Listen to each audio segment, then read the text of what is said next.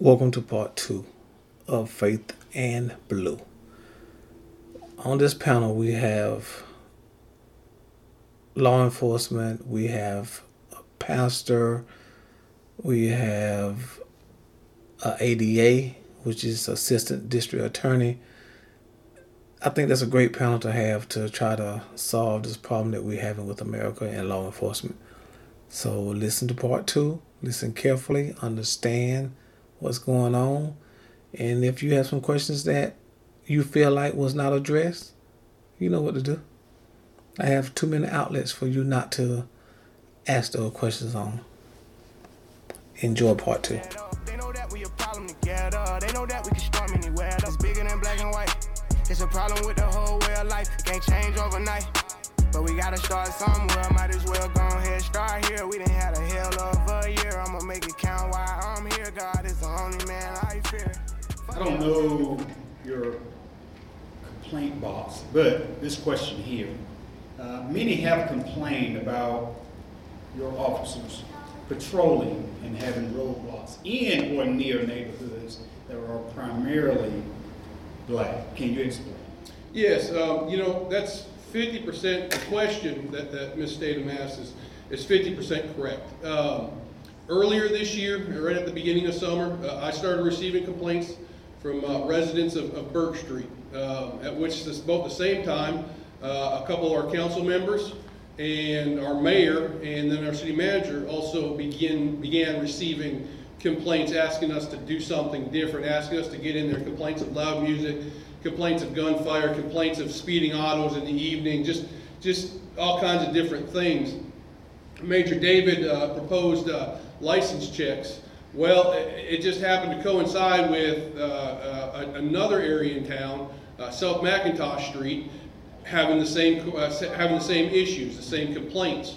So what bored out of complaints to me and to upper levels of the city management became our monthly or our weekly, license checks. And we did it for the purpose of DUI detection. But yes, we were on Burke Street. Yes, we were on Mill Street. But I will also say this: when we were on Burke Street, we were also on McIntosh Street. When we were on Mill Street, we were on Church Street. For lack of better terminology, we spread the wealth to the entire city. It wasn't targeting one particular community; it was targeting the entire city. Yes, that's right. With the stigma that exists, is there a plan to change the stigma of the police to our youth? If so, how do you all plan to gain? We spoke earlier about the trust there. How do we gain that trust back to the youth? That's a really good question, and of course I grew up in Elberton as a young guy, and of course I was worried about how I may have been treated back in the 80s or the 90s or whatnot. And I said, if I ever be a cop, and it's funny that I was going in the medical field and all of that, and I flipped back doing something that I got to hear every weekend about how my dad policed, or my uncle policed, or my cousin policed. How can I be a Darren Rucker and be able to police and relate? Going back to being a school resource officer, going back, meeting those students and whatnot, and I kind of had the inside track at Elbert County High School during the years of 1997 to 2005, and it's one of those things that, hey, let's talk. And they want to know, why do we run them off? Why do we treat them a certain way? Because if their pants are halfway down, but I make A's. Why am I treated certain ways because of my color of my skin? Not only African Americans, but Caucasians as well, along with Hispanics. And working with the high school band during that time of 25 years as well, a lot of those questions came up, and I had to just sit back and think about exactly what they said. I say you're absolutely right that you do have some bad apples that may be in law enforcement, but you have a lot of good officers in law enforcement too. And it goes back to our training. Of course, we have Major David here that train us well and things of that nature, and how to be able to talk to people. That's the main thing, being able to talk to people and being able to get that trust Going to the middle school, going to the elementary schools, having lunch with them, having that relation, going to those summer camps, going to these different programs, just having relations with them. I think that's very important. And talk with them. Going to these sporting events to let them know that you care. Law enforcement, we need to get out of our cars and start shaking hands. We need to start getting out the cars and, as the pastor said up here, showing love. And it's all about love, and people want to be loved. People want to be recognized. And think about some of the good things. I was taught by one of the principals, man, this kid is so bad. What can we do about it? I started looking at in the band, how can I make my drum line better? So if I find 10 things, if I find 9 things that was bad, I end up finding one thing that they did good. So I start spinning it around. Instead of getting on them about all the bad things, I want to tell them about the good they did. And man, that made them feel good. The same even on patrol. That last day before we go home, before those 3 days off, the last thing you want to hear is a negative right at 6 o'clock about how bad you were at that time. Because we do have families at home, and you don't want to take that home. So that was learning for me to kind of change my ways, even in supervision. Let me let them know about the good that we're doing. And that's what we have to do with the youth. We have to, start from the bottom and really just talk with them, engage with them, relate with them, and let them say what they need to say. Maybe put them up here on this panel and let them ask us the hard questions. But I think we need to stop that stigma. If we have it going on, we'll put a stop to it. And just continue to work with our youth. Thank you. I'm going to get into some training acronyms here. Are you all CIT or crisis intervention trained, certified to help deal with those in mental health crises? Yeah, so we, it's an interesting concept, or it's an interesting question. I'm pretty sure I know who it come from. And what me and Joey found out is 2 of the department trainers is there's not a tab that you can click on to find out if everyone has a certain certification. I don't know why, it's a state level thing. But what we're able to figure out is about 95% of the department is crisis intervention trained.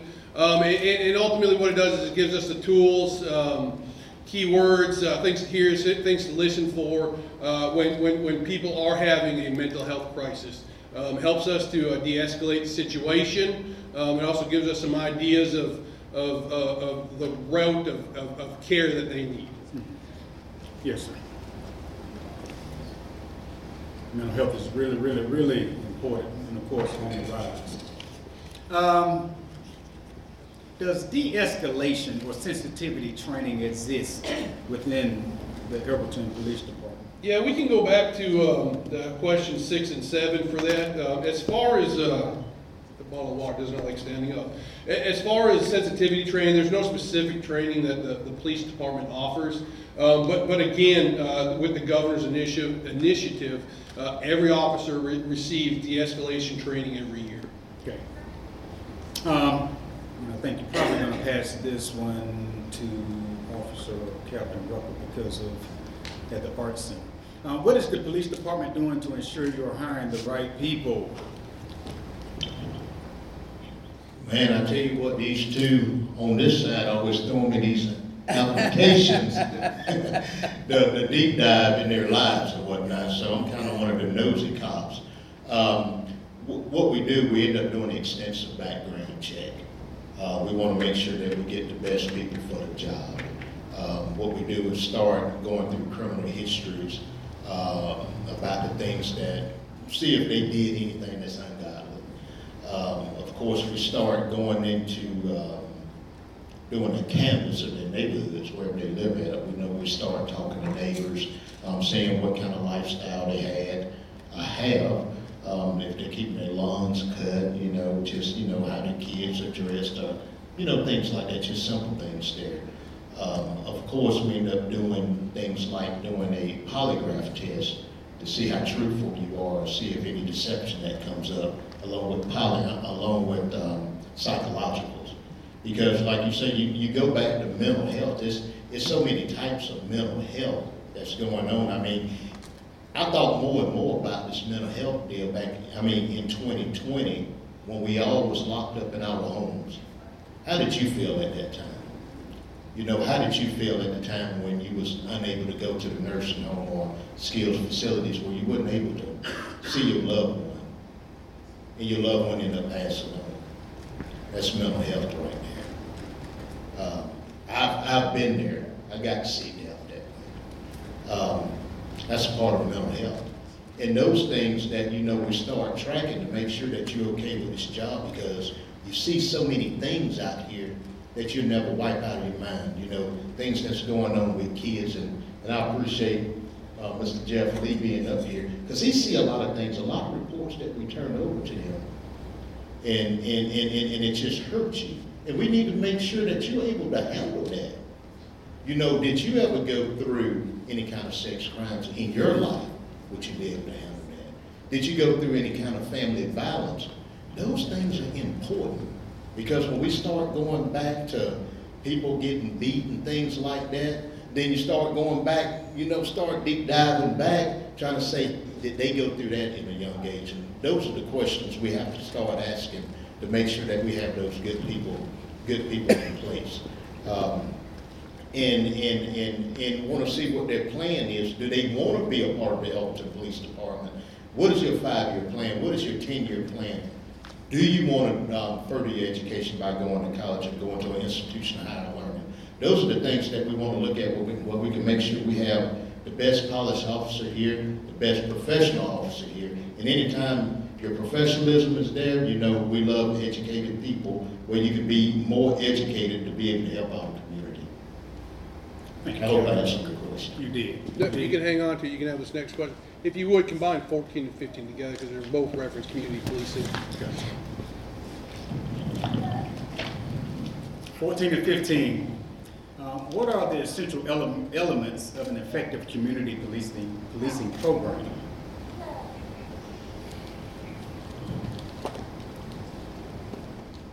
One of the things that I really think is what we're doing right now, being part of the community, opening up the doors to you right now to be able to have dialogue, to be able to talk back and forth, you know, with our community. Because I think communication, the big C word, as I tell my grandkids, we start saying C, communicate, instead of talking about cat or whatever. But I'm just playing with you out there a little bit. But communication is one of those great things that we have to continue to do.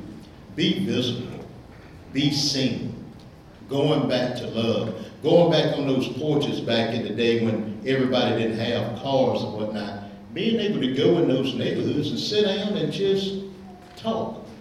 Let's have the conversation. I think that it's very important that we stay engaged as in law enforcement, going into the school system. I think it's very important that we work with our educators to be able to talk to those students. Let them know that it is life after graduation. Let them know that it is great things and how to make really good choices and whatnot. Another thing is that we see social media a lot.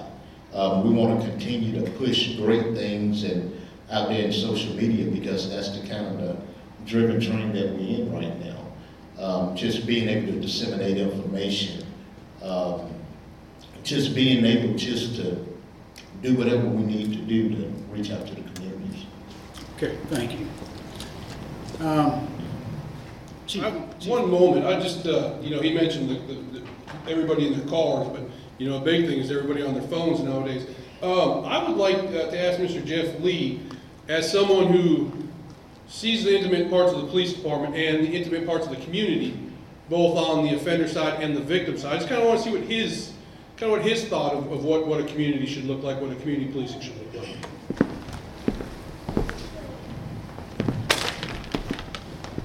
So I think the biggest thing with community policing is trust. I think that trust and having confidence in each other is probably the most important thing. You have to be able to trust when you call a law enforcement officer out to your house, to be able to tell them what's going on, not to be able to be in fear that, you know, am I going to get in trouble for this or that? You have to be able to trust each other, and you have to be able to communicate with each other.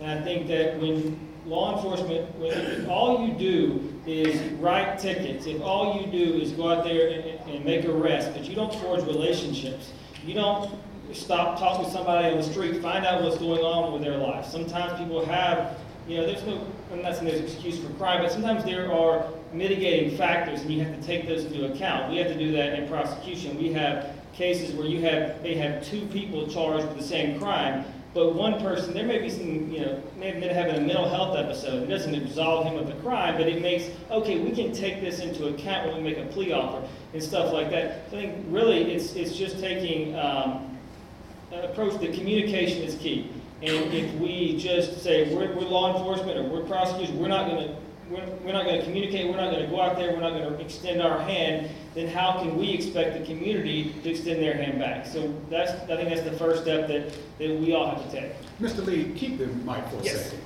I have a question that's listed, and I think it will fit for you to answer. How come someone is arrested during a domestic dispute, even though the victim does not want an arrest made? So a lot of times what happens is people think that, well, if the victim doesn't want to prosecute, then that means the charges are going to get dropped. If a victim says, I don't want somebody arrested, or comes to our office and says, I want the charges dropped, they automatically get dropped. And that's not true, and the biggest reason that's not true is that there are a lot of people who are, let's say, domestic abusers, for example, and they will threaten and bully and harass their victims into coming to our office or dropping charges. And it just allows them to perpetuate that cycle of abuse on their victims because they know that their victims won't stand up and are afraid. But by taking the choice out of their hands, they're unable to exert that level of kind of control over their victims. For example, we've had a number of times when somebody comes to our office and they have a black eye and they try to say, well, no, nothing happened. That was all a mistake. He never hit me. Or there have been times which we actually look outside and there's the person who was arrested for abuse, and they drove them to our office, even though there's a no contact order in the bond. And so there are a number of situations where basically the state of Georgia said, no, we're going to take this on. That way we can, not eliminate, because you're never going to eliminate, but you can reduce the risk of having a victim being bullied into dropping charges. And that certainly doesn't mean we don't take that into account. When a victim comes and you have somebody who has never been arrested before and they're arrested for a misdemeanor or battery, and the victim says, look, I don't want to prosecute, we certainly take that into account, but it just gives an extra layer of protection to where we're an extra layer of protection for victims who, because battered spouse syndrome and things like that, those are very real, and people become beaten down and they become scared to talk, and it's much easier to just dismiss it and go back to what's normal. And then what happens when we see that is we see eventually you get that call and you have a dead victim. And that's what we want to try to eliminate. Thank you, Mr. Lee.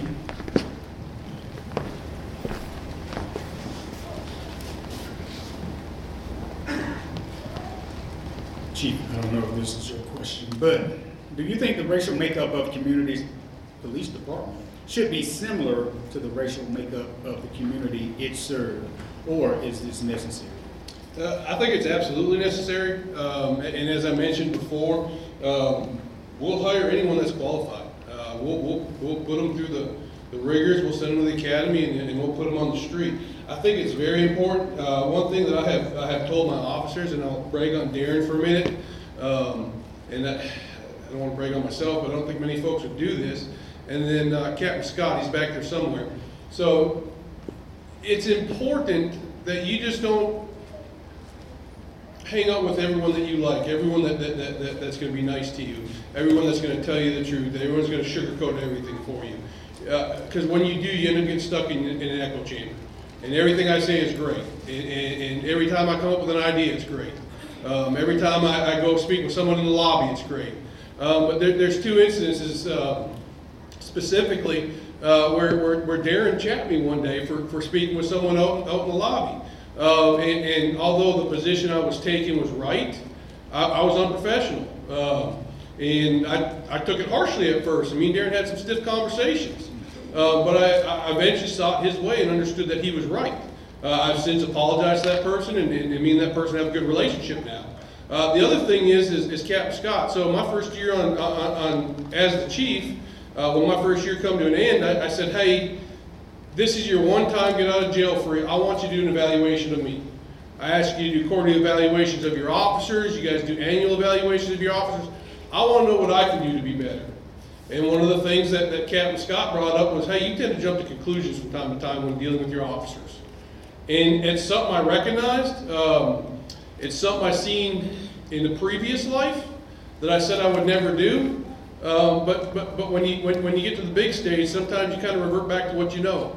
And just having those folks that are brave enough to tell you when you're messing up, it's important. And that's why I think, overall, we should be a complete representation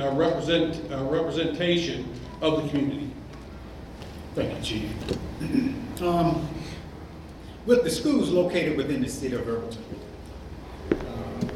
what are the SOPs, those who may not understand standard operation procedures, for a school shooting threat, and how often does training take place in regards to a potential school shooting? Okay, with active shooter training, we conduct that at least once a year. Sometimes it's 2 or 3 times a year, depending on what needs we have to meet for the community. But we do one big event every July while school's out. We also partner with the Board of Education, their police department now, and we always invite the Elbert County Sheriff's Office to come as well. I'm trained along with Chief Marnich, Alert Level 1, which is the national standard for active shooter training. We're also trained through FLETC, which is the Department of Homeland Security down in South Georgia, to train it as well. And just this past year, we even were asked to go to Hart County Sheriff's Office to teach their guys on active shooter with the recent events with Uvalde. They realized they were a little rusty on it and hadn't had that training in a while. But yeah, as far as back to the question now, who's going to respond or the protocol for an active shooter event in the school, is that correct? Is that what yeah, everybody's coming. We're coming, the Sheriff's Office is coming, eventually the GBI is coming at some point. You're going to see the whole alphabet team there before it's over and done with. But yeah, they're well protected. Our department's probably one of the better trained agencies in Northeast Georgia on active shooter. Because we're fortunate enough, we've got all the equipment here to do all the training in-house and not have to outsource anything. If I could just add to that for a second, we have partnered with the school system, as he said. Every police officer has a pass key to every school. There's no delay. We go right up to that door, we hit our pass key, we're going in. And then to touch on what Joey said about the equipment, going well off track, we're developing a Citizens Police Academy. And we're hoping to open it up in 2024, working on curriculum now, trying to figure out what exactly works for us as a smaller department. But one of those things that we will be doing in that, or what I should say is one of the things that you guys and girls will be doing in that, is active shooter training. You will be donning the masks, you'll be donning the throat and the groin protectors, you'll be donning the bulletproof vest, and you'll be going in and you'll either be acting as a bad guy, as a victim, or as one of the good guys. And it's a component that I'm really proud of at the police department. Chief Mark Welsh allowed us to get the equipment that we needed. City Manager Dunn has continued to allow us to pick up equipment when necessary. And as he said, I'd put us up against just about any department in the nation. So yeah, we don't ever want it to happen, but I think we're prepared. And we can always continue to train. Just due to time constraints, I'm kind of looking through questions. Some are looking about the same, so if you don't mind, have one more, maybe 2. Under what circumstances would you support the creation of an independent oversight body to monitor and review police departments' policies and practices? So we kind of have that right now. Since taking over as chief, we never had a actual policy. Well, I guess we had a policy in place. It was always one of my complaints is we had three ring binders, and they all had different things in them. One of my first things when I come on was enrolled us in Virtual Academy, a very cost-effective online platform for not only policy but for training. And then I put all our policy on that. So every officer can access it from a laptop, they can access it from their phones, And in the process of updating and refreshing our policy, it went through the city manager and went through the city attorney just as a double check as far as that goes. Thank you, Chief. This is a big one. And it says, College Avenue. Many people consider College Avenue a speed trap. Is it? Tim, you want to stand up and answer this one? Is it? I'm just picking. You ain't got to stand up. So yeah, no, it's not. So and I'm gonna let Jeff maybe expound on this one a little bit. But to be labeled a speed trap, there has to be no warning given as far as the speed zones. And then I think the other thing that I read on it was that 35% or more of your revenue has to be derived from citations. That is not the case with the city of Elberton. I know people are going to disagree with me, but we are one of the lowest bond forfeiture bond amounts. Essentially, what I'm saying is we're the lowest one of the lowest ticketed in the country, but in the state. And then realizing that amount of money is even less. I come in after court, and Christy can attest to this, and I'm signing refunds for court that Judge Johnson, who is very considerate, giving refunds and such. So we don't qualify for that, but let me just say this too. In addition to that, you have 1 mile from the Bowman Highway to College Avenue. That's all 35 miles an hour zone, and there's several signs along there. So you have that warning prior to hitting the city limits that you should already be going 35. And then from Athens Highway, you have approximately a 1/4 mile of signage prior to hitting the city limits. And then one final thing: my officers don't cite you. Excuse me, my officers don't stop you until you're 15 miles over the speed limit. Georgia law says you got to give them 10. That's one to counter the speed trap stuff, and two for variations in radar. But we give you an extra 5 miles on top of that. You know, I would have thought at this point with COVID, you know, hopefully on the decline, people moving and traveling more. I would have thought officers being more proactive and writing more tickets, the speeding tickets would have been on the decline, but that's just not the fact. Jeff, you want to expound on the speed trap issue? Well, not necessarily as much of the speed trap issue, just more on College Avenue. I mean, I know that where that location is, I know from driving down here from, you know, I used to live in Athens, I live in Madison County, but I would drive that way every single day for 4.5 years to work. And I mean, I can't tell you how many times I saw somebody just walking out in the street. You have to be careful there. I mean, and so I would take, it is an easy road to speed on. I'll be frank about that. I think nobody likes getting speeding tickets, but it's also, I mean, it is also a road that you're going to have a lot of pedestrians, I think, in the street. So from that standpoint, I think it is necessary, and you know, you get up to 50 miles an hour. So I think that's certainly a pretty good grace period there. Ashley, you hear that?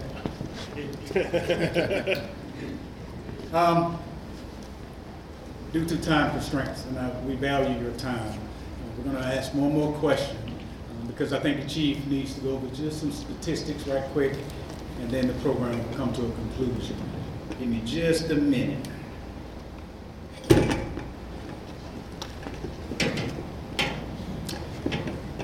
think we can end. This is a good question here. All of the questions are good, but this one just kind of sticking out there. What happens with body cam footage? Is it audited regularly as part of monitoring your officers' conduct? Yes, as mentioned earlier, and I'm glad you brought this question up, and Jeff may be able to answer a little more of this. But yeah, so currently our camera system is set to not roll off any footage. We're you kind of have a back and forth between what our federal partners and what our state partners say as far as retention of that stuff. General police encounter that doesn't require an arrest or anything like that can roll out after 5, maybe some say 7 years. Things where arrests are made, whether felony, misdemeanor, some say 12 years, some say 5 years after conviction. But ultimately, right now, everything is retained with us. We are currently moving here in the next month or so to a new system, a better system, quite frankly, for us as far as retention and auditing. So every 3 days a week, 4 days a week, officers download their body cameras. Quite often, Jeff Lee, you heard Jimmy Webb's name mentioned earlier, or even if a citizen complaint comes in, we'll go through and download video. And then approximately every couple times a month, I'll get on the computer, Joey will get on the computer. I don't know if Zeb does it as much because he's got a primary job of a patrol captain, but we'll go through an audit. And honestly, it's like I said earlier, I'm fortunate in that the worst policy violation I found was someone not wearing their seatbelt, and we corrected that problem. But yes, our cameras are audited. If you have a complaint, if you make a complaint to me about the traffic stop, that footage is just not going to automatically disappear. That'll be there. Generally speaking, like Mr. Rodney, you complained about a ticket that you got. I'm going to pull that video and I'm going to preserve it on CD as I do my investigation. But even if I didn't do that, it'd still stay retained on the in-house server. Yes, sir. Yes, sir. Yeah. I'm going to let Yes. Jeff, just maybe more for my Yes, so one thing about body cam is every whether it be police department or sheriff's office, they use different types of companies for their body cams, that we receive them in different ways depending on the type of body cam they use. We typically, when we get a case, so when law enforcement conducts their investigation or makes an arrest, we'll then get the case, start getting the case in the week or so after that, and we'll get request body cam with any incident reports, and just body cam. I know one of the things that's really great is that it's getting a lot better. I know when I first started 5.5 years ago, there were all kind of problems because you had storage issues, and it costs a lot to store that much video. You had internet connectivity issues, so sometimes upload problems with that. And even though something might be completely innocent, why something couldn't get uploaded because of an internet connection, it doesn't look good. It doesn't look good when, oh, there's no body cam. I wonder why. But that's just, so now I think one of the, I know from our office is really happy to see that that's becoming something that we're getting regular body cam, anything and everything we want. And so I think that that's something that, I'm really excited about going forward, because frankly, it's really good evidence for us also. We see a lot of people, that are concerned about, police misconduct. They're rightly, they want to see that for those reasons, and rightly so. But also it's great evidence. If you have a DUI investigation and somebody's alcohol, everybody in this room knows when you see a drunk person, you know it. And you can see them on body cam, it makes the conviction a lot easier. So it's very good evidence to us, but we're very grateful for that. Thank you, Mr. Lee. If your questions didn't get answered, we really, really, really apologize. Like I said, I know we was running close on time, but just right quick, Chief Marnish has some statistics to read out, so. Yeah, so again, you have questions, we'll be here afterwards. And we'll be here until the last person has questions. I don't mind coming in late tomorrow morning if I have to. But I just want to go over, just first of all, just say thank you to the panel. They didn't have to, they wanted to be here. And that just, again, it warms my heart. A couple things I want to talk about just a little more on the One Elberton Community Watch Program, and then we'll talk about statistics. And then we'll enter into just a little bit of time of fellowship till 8:30 or so. But as I said, I will hold the panel here till 8:30. I'll hold my officers here until the last person leaves. I can't force Rodney or Mr. Herman or Mr. Jeff here. I think that's kidnapping. But my officers, I can force them here, so we will stay here. But so just real quickly, I think the police department does a real good job making the arrests when we need to make the arrests. We do a real good job of writing the speeding tickets when the speeding tickets need to be written. And I think we do just a good job on our community relations. A couple things that I have tried to work on as I've been here. Me and Darren have had these conversations over and over and over again. And I think even me and Miss Gray have had these conversations. We've got to go from us against them to us with them. There are some great people in this community, and there's also some bad people. We need to partner with our great people to get rid of the bad people. And it's just that simple. I think we do a good job, but we can always do better. And that is my goal with this One Elberton Community Watch program. So we come up with a mission and statement, and it's just the mission of the Elberton's Community Watch program is to consider how we can spur one another on towards love and good deeds, not giving up the meeting together as some have made a habit of doing so, but encouraging one another through love, fellowship, and good deeds. We will provide a safe place where important conversations can be discussed to help each other grow, help each other's understanding of community, to help grow each other's understanding of community, ultimately strengthening the community within the city of Elberton. The vision is simple, that the Elbertons, and it's not the police department, but the Elberton's Community Watch program be recognized through the state, region, and country as a guiding force for innovations in community police relations through the leadership, fellowship, and service, both informal and formally. And then finally, our core values. When developing Elberton's Community Watch program, our core values, we explored who we are and the principles that guide our community. We want to convey to our citizens of Elberton that we are teaching and leading that this watch program will be based upon the values we as a community, not the police department, but we as a community believe in. These are our first 5. Compassion. We are compassionate. We understand what others are going through, and we empathize with them, and we show them care. We selflessly want to do good to help others. Integrity, always adhering to what is right. We adhere to our moral principles, and when our integrity grows, so does the trust in others. Creativity. Creativity is embedded in all of us. We are adaptable, insightful, and most of all, innovative. And that's what we need to do as a One Elberton community. We have to be innovative. We have to be dedicated. Rodney mentioned earlier, his first time, 8 people on stage. We have to be dedicated. The police department will be here each month for the One Elberton Community Watch programs. And we encourage the city, we encourage the citizens, and we encourage the community to join us. And then finally, self-respect. We'll take pride and confidence in ourselves. We'll behave with honor and dignity, and we'll strive to serve others with that same self-respect in mind. Again, these are just some general principles that we're going to use to guide this One Elberton. Do we know all the answers? Do we have all the answers to all the questions that you guys may have out there? Not yet. It's new, but we're going to be here, and we're going to learn, and we're going to grow how to serve our community better. So having said that, this is our schedule. And I'll be here, and this will be on our Facebook here in the next few days, and we'll be out on the many different medias.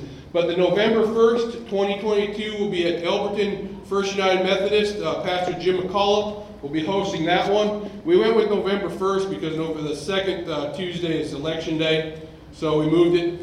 Generally speaking, until we put a steering together committee, we're going with the second Tuesday of each month.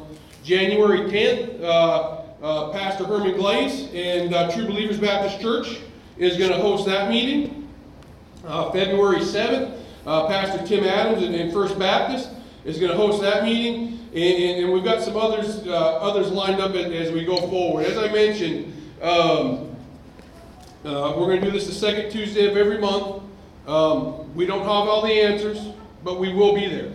And then just some of the things that we're going to look at. We're not going to do it today just because of the crowd and the time that's running, but we talked about many different things. Darren's my logistics man at the police department. He can get every alphabet soup in there to train on human trafficking, to train on scams, to train on elderly abuse, to any number of things. We talked about partnering with the high school to get them to come into budgeting classes for whoever wants, specifically our youth, but whoever wants to. We talked about quarterly going to one ward. So, for example, we'll just use Ward 2, Mr. Kerry Burton's, and Elberton First United Methodist, which is in that ward. We'll go there for one quarter and we'll do a service project there, whether it's in the church or whether it's within that ward. Or we may do the next quarter, we may be in Area 1 at Mount Calvary, Pastor Derricott's church. and we may do a touch-a-truck and have a barbecue or a grilling down there. Once a quarter, we want to do a big event, but generally speaking, what we'll do with every event is we'll present our stats, we'll receive any questions from the audience concerning the stats or concerning the neighborhoods themselves. And some of the things that we're going to do is, as Pastor Derricock boldly said, or not boldly, but brilliantly said, community care cards. We'll have cards on. You write out what your concern is. If you don't have a chance to talk to us, or you want to make sure we follow up with you. For example, I mentioned about curb painting. I can't do nothing about that, but I know the man who can. You give me that card, or you give me that question, I can get it to the right people. And that's where those community care cards come in, and then also feedback cards. I'm not afraid to ask what I'm doing right and what I'm doing wrong. Unless it's my wife, because then she tells me what I'm doing wrong a lot. But that's a whole different story. So that's just the general idea for the One Elberton Community Watch. I saw the need. No, I should say saw. That's kind of arrogant. We saw the need at the police department, excuse me. And we just started thinking about what the best way to do it was. And we thought, with this Faith in Blue, why can't we incorporate the clergy, incorporate our faith leaders in with the police department, in with the community to grow. So that's where we're at. Y'all have, jumping real quickly, because we're at 8:05 now. You have the stats, the crime report by wards. If you have any questions on that, feel free to ask any officer in here about that. If they don't have an answer, they will write that answer down, take down your name and number, and they will get back to you. And if they don't, then you call me and I will get back to you. But you have that. Jumping on to just some of the initiatives, and we talked about some of the things tonight, like speed traps. I'm going to be honest with you. We wrote 408 tickets last month, in the month of September. 146 of them were speeding. And keep in mind, we don't stop you until you're 15 miles over. We don't stop you until you're 50. And again, the vast majority of them are on College Avenue. We're really hoping people start getting the idea. I don't know if we need to get a blow-up head of Captain Scott, put it on every patrol car, because they'll see that. I know they'll slow down when that happens. But I mean, honestly, that's some of the things that we do. We had 66 arrests. We did 103 reports. We did 25 accident reports. And then we had 1,146 total calls for service. 685, my dyslexia kicks in every once in a while. 685 of those are actual calls for service. Someone called 911 saying they need help. And then 461 of them are traffic stops. Just real quickly, again, I mentioned we had 66 arrests for the month. When you factor in our encounters, the 1,146 police citizen encounters, 5.8% of those resulted in arrest. That 66 arrests was 5.8%. That is all I have as far as the Q&A, as far as the information that we are putting up from the stage. I would just like to take time and just say thank you to the gentlemen up here. I know Darren and Joey had to be, but quite honestly, they wanted to be, and that just it just makes my job easier when I've got officers that are here and want to support this. But Brother Rodney, Pastor Glaze, Brother Jeff, they don't have to be here. They wanted to be here. They wanted to come. And as we're about to get up and come down, if you guys would just give these folks a round of applause, please. That concludes our One Elberton Community Watch and Faith in Blue event. Thank y'all for coming. As I said, we will be here as long as y'all have questions for us. Thank you.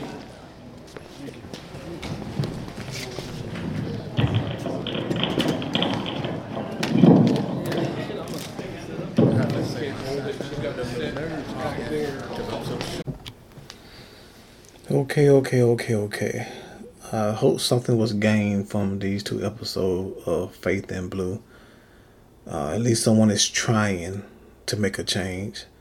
If you have listened to these 2 episodes and you feel like there's something that you want to say, once again, reach out. If you feel like that was a waste and they didn't really accomplish anything, still reach out.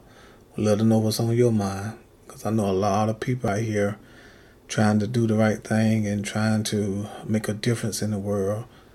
especially in a small town like Everett County. That's great because I was born and raised there, and that's nice to see.